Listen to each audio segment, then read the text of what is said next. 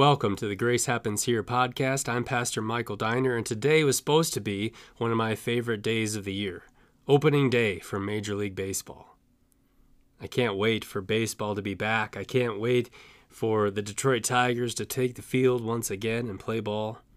But until then, I guess we'll just have to talk about baseball.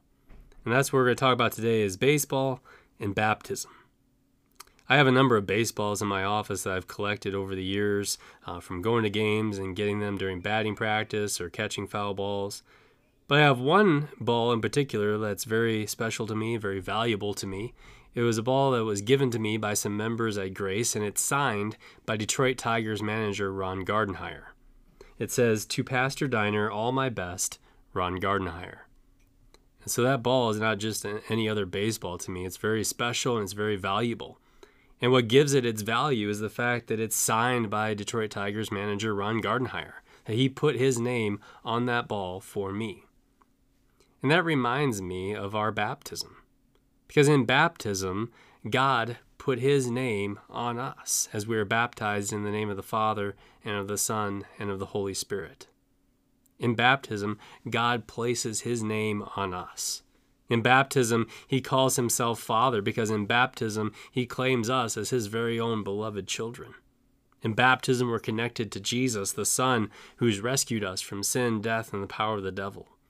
And in baptism, we receive the Holy Spirit to believe and trust in God's promises until we reach his welcoming arms in heaven. So what a wonderful blessing it is to remember our baptism, to remember the fact that we are marked by God, that we have his name placed upon us, and that gives us tremendous value. You are valuable. No matter what the world says about you, no matter how many times you fail to live as you should as God's child, no matter how many lies the devil throws at you, you know that you are valuable because of whose you are, because of whose name was put on you in baptism.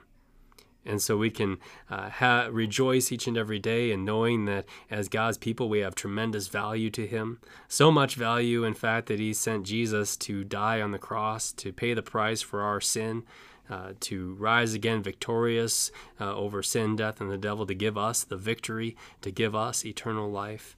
And so no matter what we face each day, know that you have tremendous value to God, and your baptism is how we remember that. And so remember baptism daily. Trace the sign of the cross on your forehead and your heart, and remember whose you are, and remember whose name was placed upon you. And the fact that those promises that God made to you at your baptism are still new for you each and every day as you live your life in Christ. Have a great day. Take me out to the ball game. Take me out to the crowd. Buy me some peanuts and Cracker Jacks. I don't care if I ever get back, 'cause it's root, root, root for the Tigers.